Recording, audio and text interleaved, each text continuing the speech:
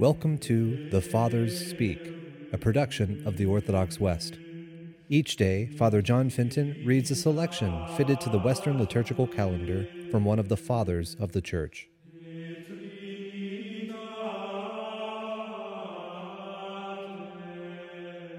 As we this day commemorate St. Placidus and his companions, let us listen to a portion of a homily by our Father among the Saints, Augustine. When our Lord said, "Except a corn of wheat fall into the ground," he meant himself. That was the corn of wheat that must be mortified and multiplied by the Jews, multiplied by the faith of the nations. But now, exhorting men to follow in the footsteps of his passion, he says, "He that loveth his life shall lose it," which may be understood in two ways. He that loveth shall lose. That is, if you love, you lose. If thou desirest to keep life in Christ, fear not death for Christ. And yet also in a second way, he that loveth his life shall lose it. Love not, lest you lose. Love it not in this life, lest you lose it in eternal life.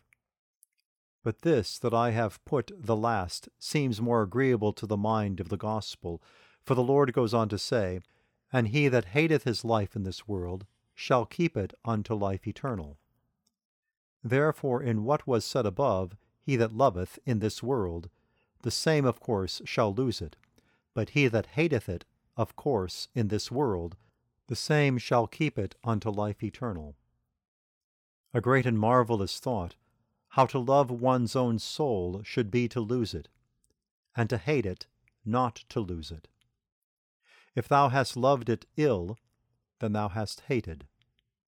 If hated, well, thou hast loved. Happy they that hate their souls to the keeping thereof, that they may not lose them by the loving thereof.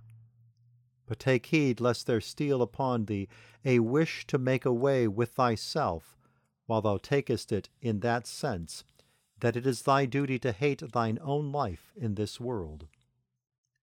For hence certain malignant and perverse men, who are in their own persons a more cruel and wicked sort of murderers, give themselves to the flames, choke themselves in the waters, dash themselves in pieces by casting themselves headlong, and perish. Christ did not teach this.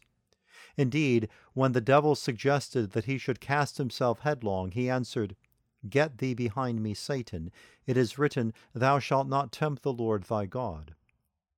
But to Peter he said, signifying by what death he should glorify God, "When thou wast young, thou girdest thyself and walkest whither thou wouldest.